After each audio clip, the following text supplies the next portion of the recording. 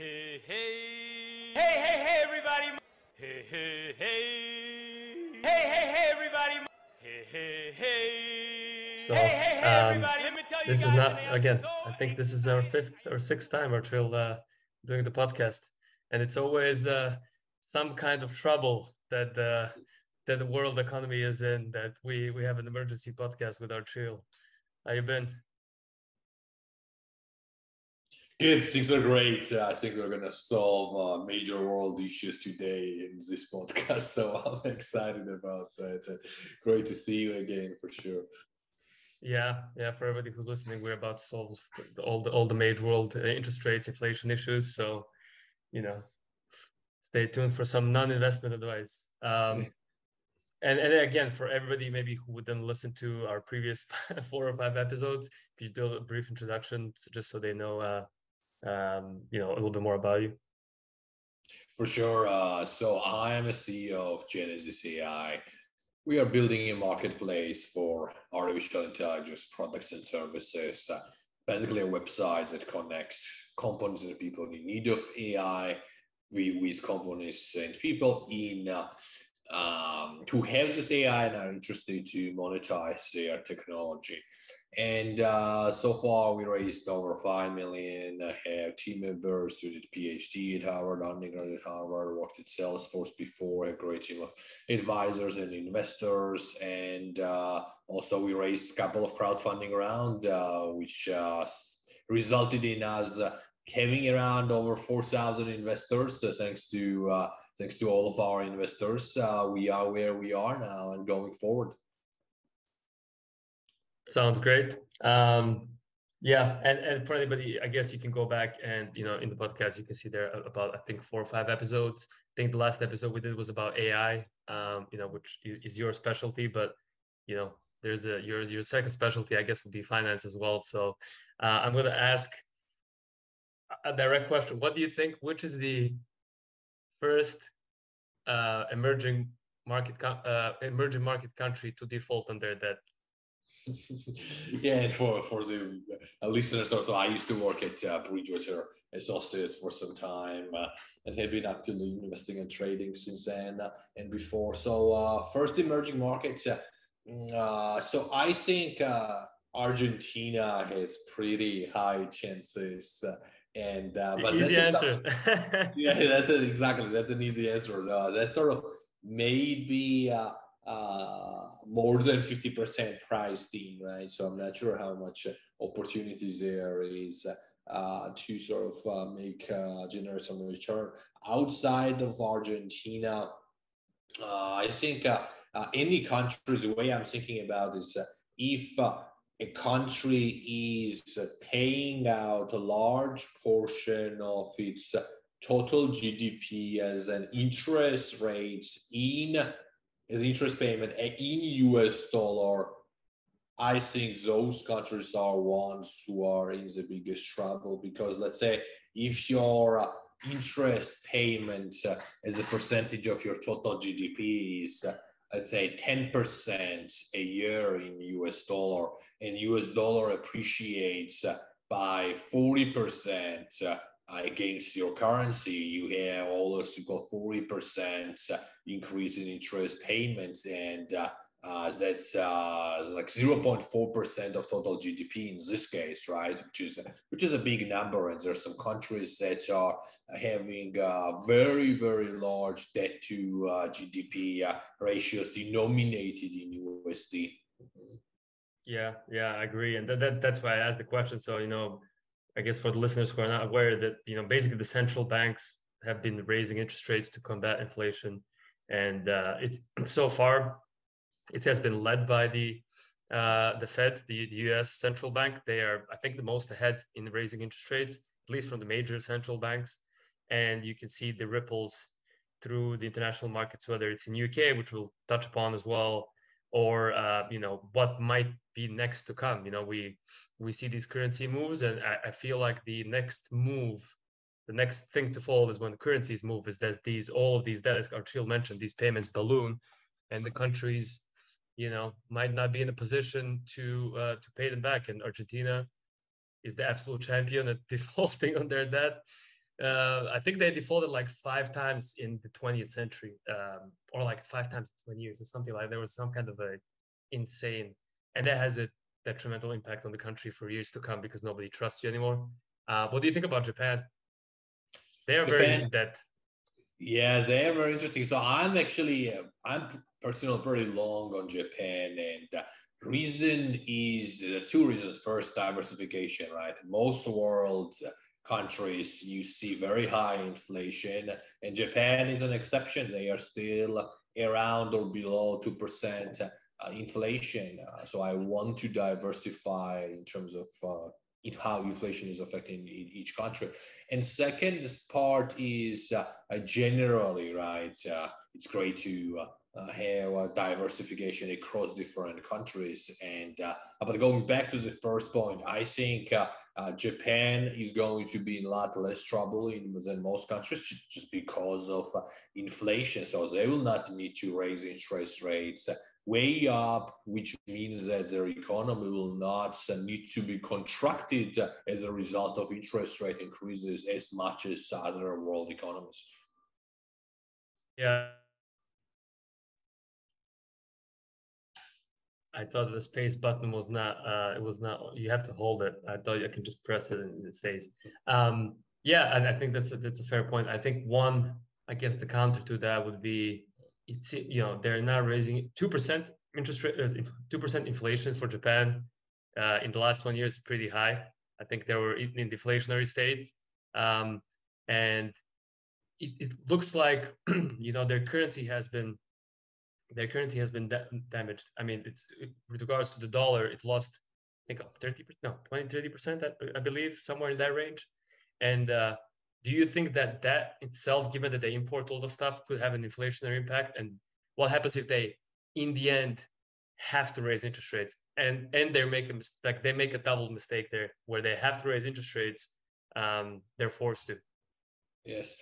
No, you know, I think this is one of the cases when something bad is happening in the world and it actually pushes you to sort of better than previous scenario. So right now, 2% inflation is definitely better for Japan than 0% that was before. So it's good for them. That's first. And second, if they end up raising interest rates faster than the rest of the world, then their currency will appreciate, right? But I really don't think net it's a big problem for Japan, Vlad, that there's their currency depreciation because they're exporting so much and their exports are doing really well. One major, actually, when you look back in 1970, 1980s, one major reason why Japan exploded to the second largest economy was because of their weak currency. And then US was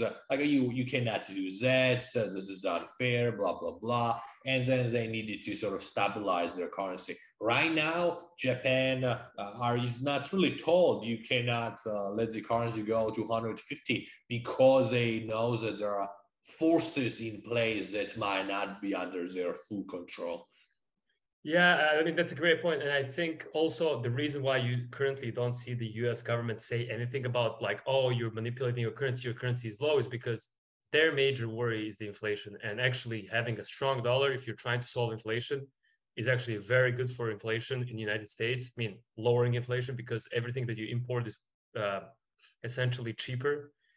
So you would not be importing, for example, in Japan, if they were importing things, they're now more expensive. So they could import some inflation as well. But I think your point to their cars and all things that they sell in the United States might be a good time to buy a car from Japan, you know, stuff like that. So yeah, I wonder, it's definitely going to have a positive impact on their growth, given that they export a lot. And I wonder if at some future date that growth is going to translate into more inflation, which I think they wanted, because their long-term problem is demographics. They're very old, and this is why I think they're a perfect example of all the people that are saying, oh, you need less people in the world and whatnot. I feel like that's a perfect example of why you don't really need that, because if you have less people born and then people just getting older, you get a population of old people that are not as productive, and then you have problems as Japan. Do you have any thoughts on that? Or yeah, that's a great point. Yeah, I think I'm not a believer in this ideas that the world has limited resources, and we need to really cut how many of us there are in order to, for us as a whole, to live. I don't believe in that, because I think productivity increase usually balances out increase in number of people there are. That's first. And second, more we develop, fewer kids we give birth to per capita, right? So you will get to a point where productivity is very high, just because of so much investments that went through it. So we are able to output lots of food, lots of energy very efficiently, and people are not really giving birth to that many children. So I think we might end up. I think there's a chances of us having same problem as Japan in 50 years, the world having the same problem as Japan, versus we being overcrowded at a level where it's unlivable. Earth is unlivable, you know? Yeah, and I think there's one. I think actually in geography, and like when they study like population and population increases, everybody assumes that, oh yeah, population in India is just going to continue rising at the same pace.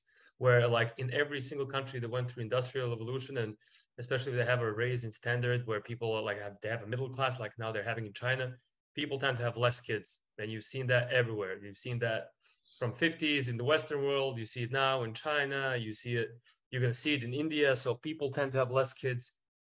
I assume probably as the risk of people dying goes down and you have more resources, you tend to be like, I don't need, like from an evolutionary standpoint, it makes sense. Like I don't need 7 kids for one of them to survive. Now I know if I have 2, they're most probably both are going to survive and live into a healthy life.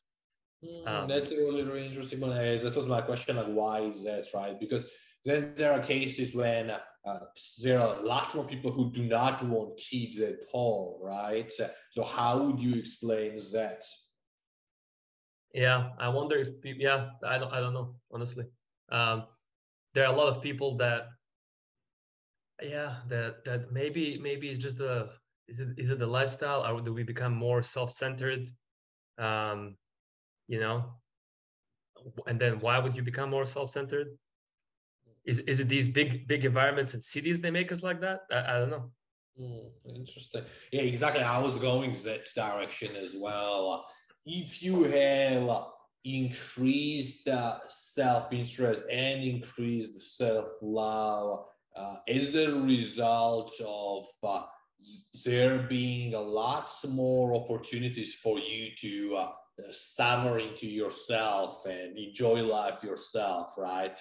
When you realize that you do not need other people as much that 100 years ago, you start to focus more on yourself, maybe. And when you start to focus more on yourself, then you realize I actually do not need kids to feel fulfilled, because I can play a computer game instead of playing with my kids, right? I can buy shoes for myself instead of buying it for my kid. You realize you don't need to, yeah, maybe that's first, and second, more self-centered you are, less nurturing you are, I guess, right? And usually there's strong correlation how nurturing person is and his willingness to have kids, probably. So yeah, I don't know.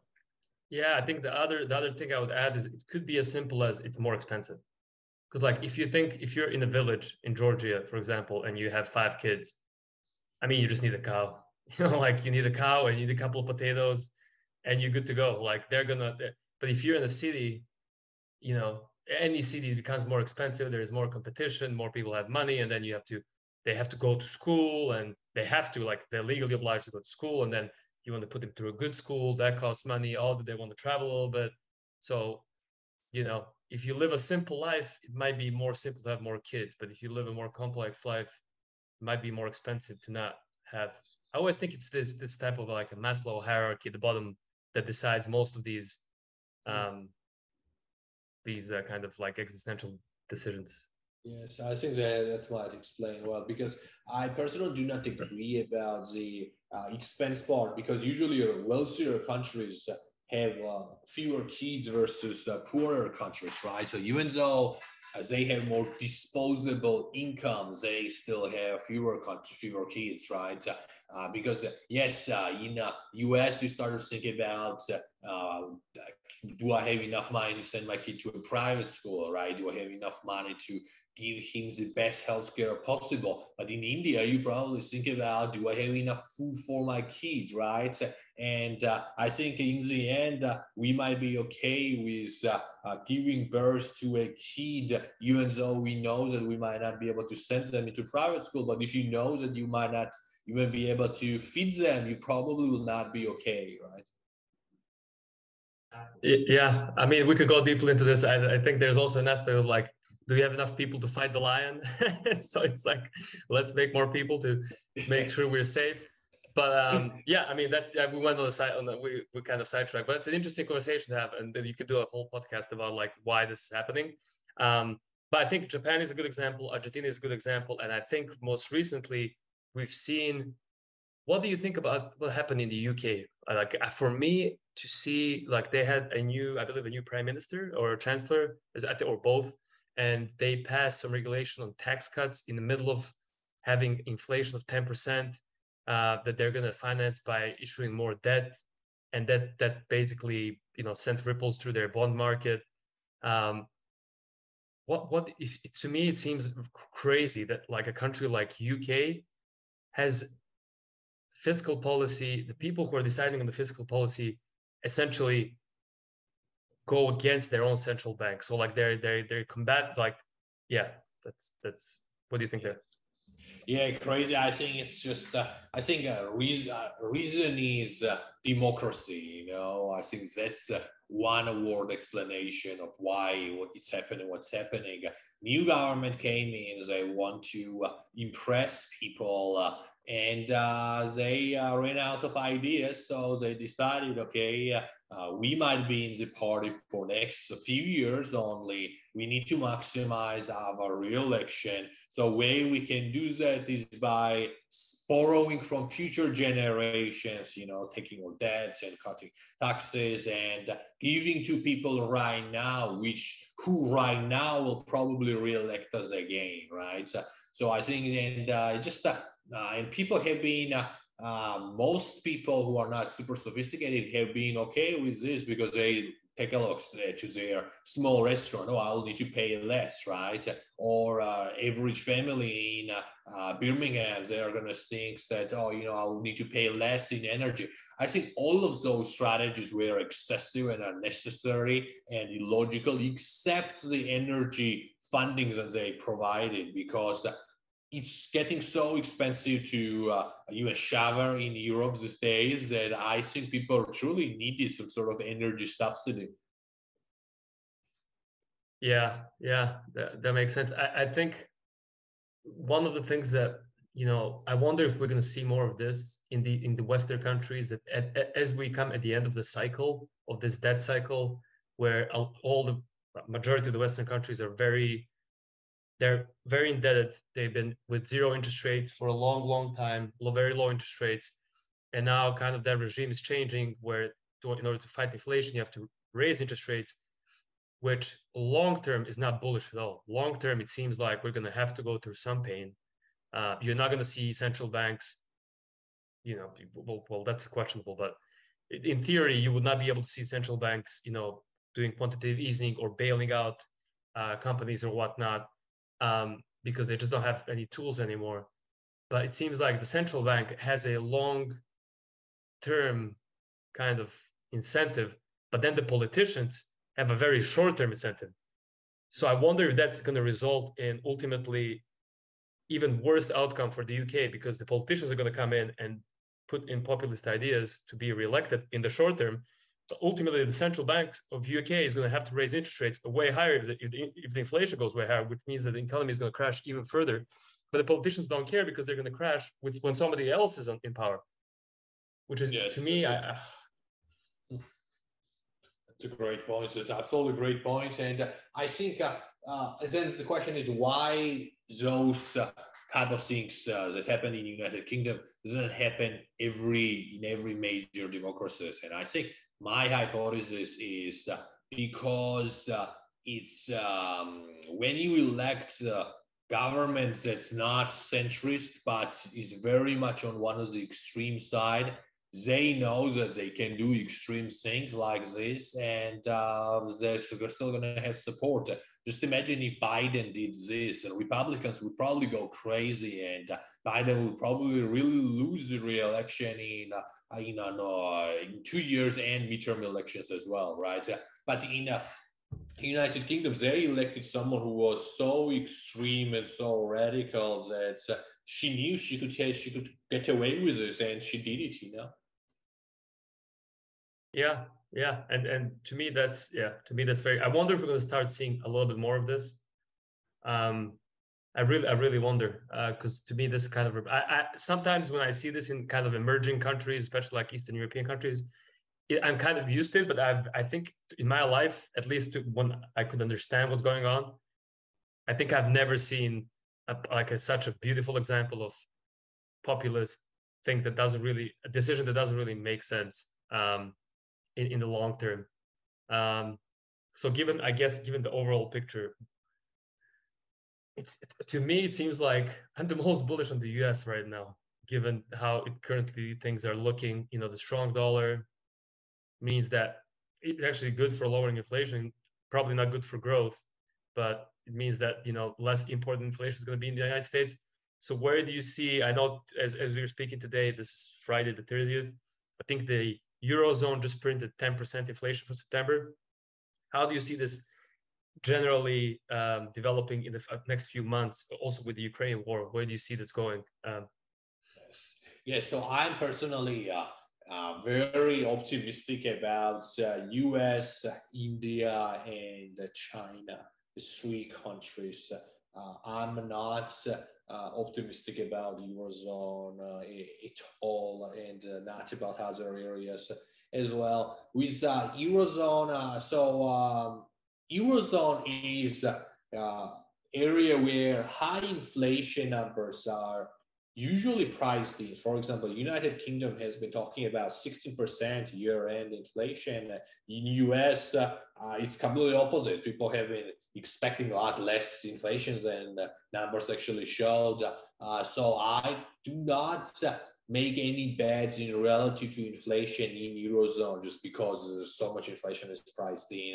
And also geopolitical event, Russia-Ukraine war is so uncertain, it can go anyway. It's probably going to escalate even more because I think the last thing Russia wants to see is to lose territories that for which so much blood and so much reputational damage was done, right? So I think we're going to see even worsening situations there. And Eurozone seems like there is truly no short-term solution in that. So I think they will need to go through a major pain to bring the inflation down through economic contraction, or you're going to see a lot more people like Liz Truss getting elected and then doing some crazy fiscal stimulus, which probably will end up resulting in euro as a currency probably needing to be replaced by something else in the next 5 years probably, or Eurozone as a whole may be collapsing. So we might see similar vibes as we saw before a Second World War. Yeah, and that's deeply concerning to me because I don't see a scenario. I feel like I think I think Europe will go through a very painful. I mean, depending on how long the conflict lasts, but I think Europe will go through at this point, I don't think there is a way back where Europe doesn't go through a very painful recession. But then we have China growth slowing. Then we have US who probably will also go through a recession, and we have a war. So I don't know. It's very, very concerning. And then on the other side, we have like NATO saying that they will protect their infrastructure. We have Putin threatening with nuclear war. Like, it's really getting to a point where like very bad things, like the risk of something bad happening, very, very bad happening. I think it's completely mispriced, even in the markets, I think. Yes, I agree. I think especially the earnings. I was looking at 12 months forward earnings per share estimates in US, and it's just like slightly lower than what it is right now. So earnings reduction is not really priced in, which is crazy. I mean, interest rates, high interest rates right now probably are already largely well priced in. Maybe instead of 4%, I think like 4.25 should be priced in around between 4.25 to 4.5, but largely priced in when earnings are not. And it's crazy that people think that we can bring down the inflation without going through major pain. Because here is example. So in 2021 and 2020, we remember the whole boom in all things, assets and economy, right?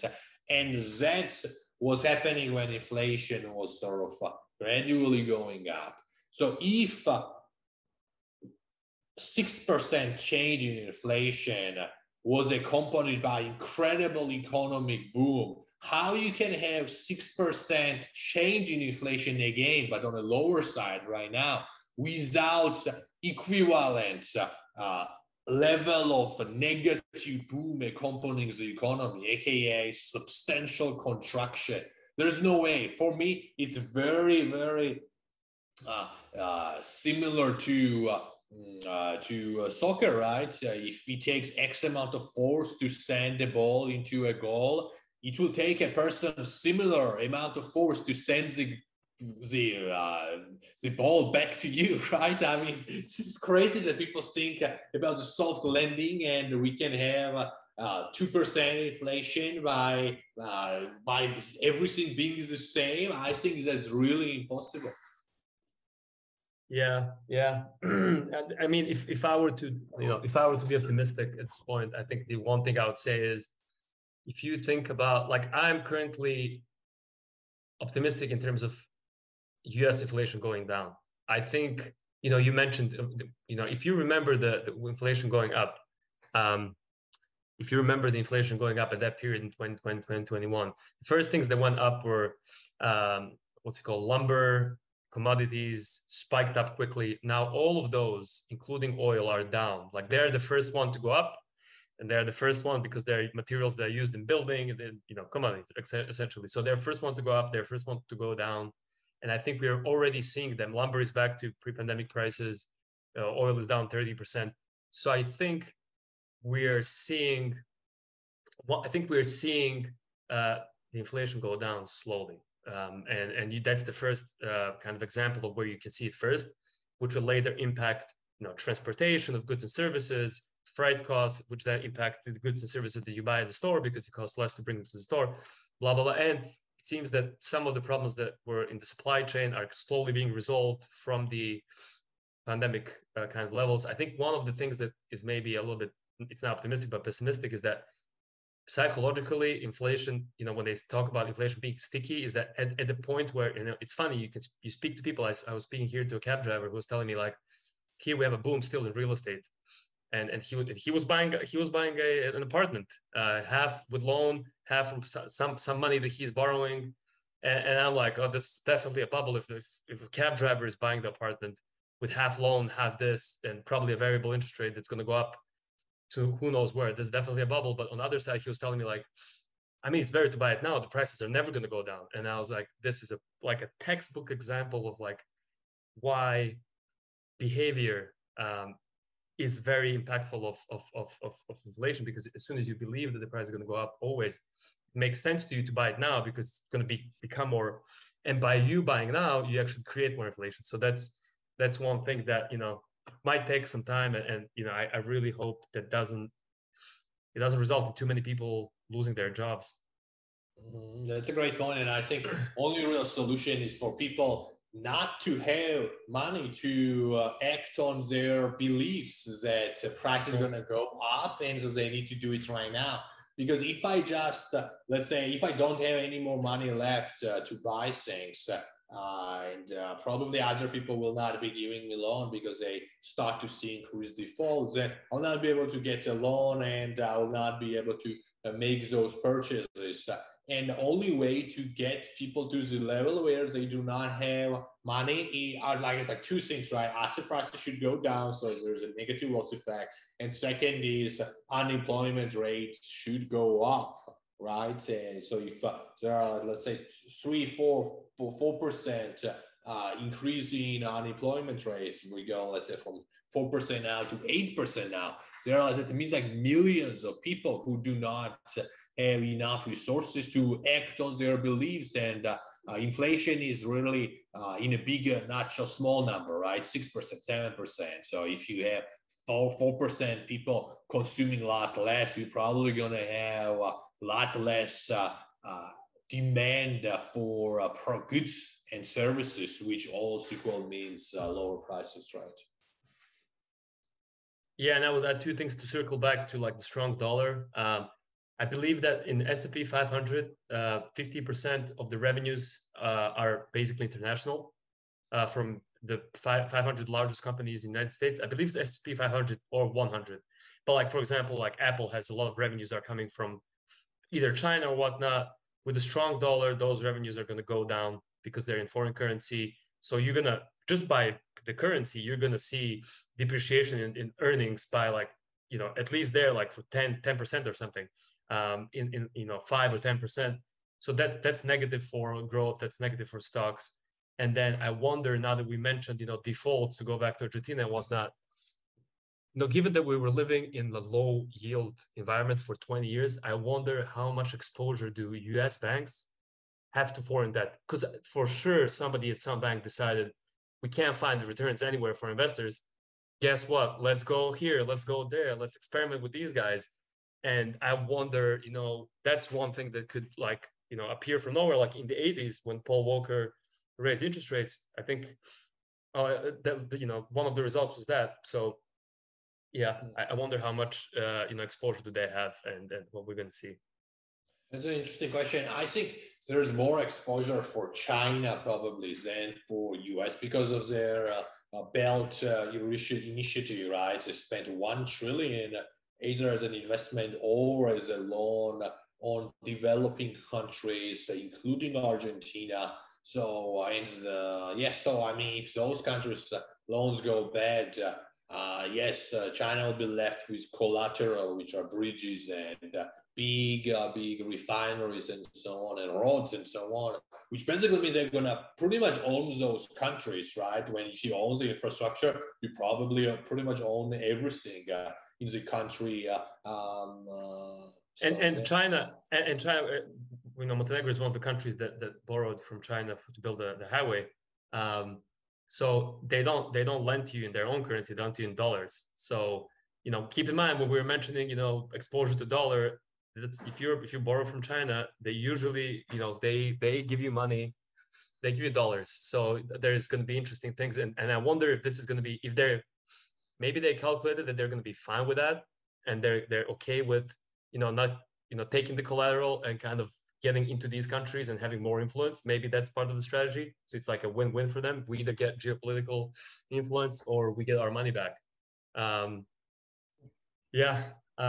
Interesting. So, okay, so let's say we have, I think, 3 minutes. So to conclude quickly, I would say, if we meet six months from now, what do you think the situation is in the global politics? Europe, war, US? So I think in terms of war, we're gonna see.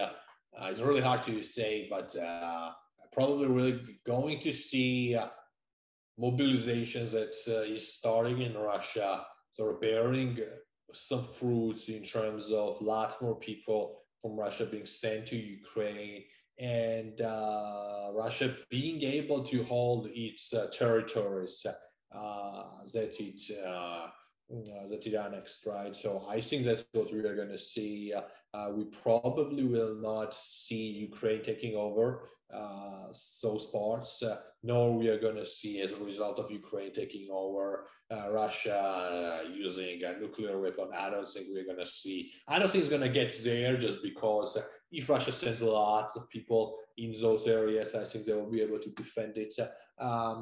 Because remember, Russia usually is pretty adaptable For example, they were losing the war so badly initially, and then they restructured their plan.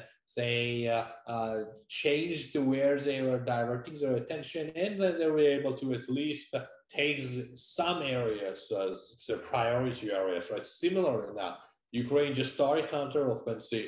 Russia was caught on guard, and now they're adapting again. They're probably going to find a way how to hold those territories. So when it comes to Eurozone, I think inflation is really going to go like 30-40% year end, maybe more, maybe even 60% when winter starts hitting. And I see we are going to have more governments like similar to Liz Truss probably getting re-elected in next 12 months in Europe, which is going to bring Europe to pre-World War type governance structures where you have really, really crazy people in the government. In the US, I personally expect that S&P 500 probably going to go down another, I would say 15%, between 15 to 20%, mainly because of earnings being different from what's expected, being a lot less than what's expected.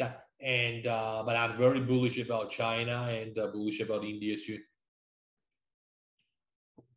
Sounds good. Interesting. And who knows what the hell will happen? You know, with all of these, like, you know, strong opinions loosely held. I believe, like in these cases, like you never know what's gonna happen when there's so much unknown, especially with the war happening. Well, Archil, thank you so much. I know we have less than a minute. You know, it's always been a pleasure to discuss these events with you, and I hope to have you back in a little bit more of a bullish environment where we can discuss some investments and not be so pessimistic. 100%, so absolutely great. Thank you.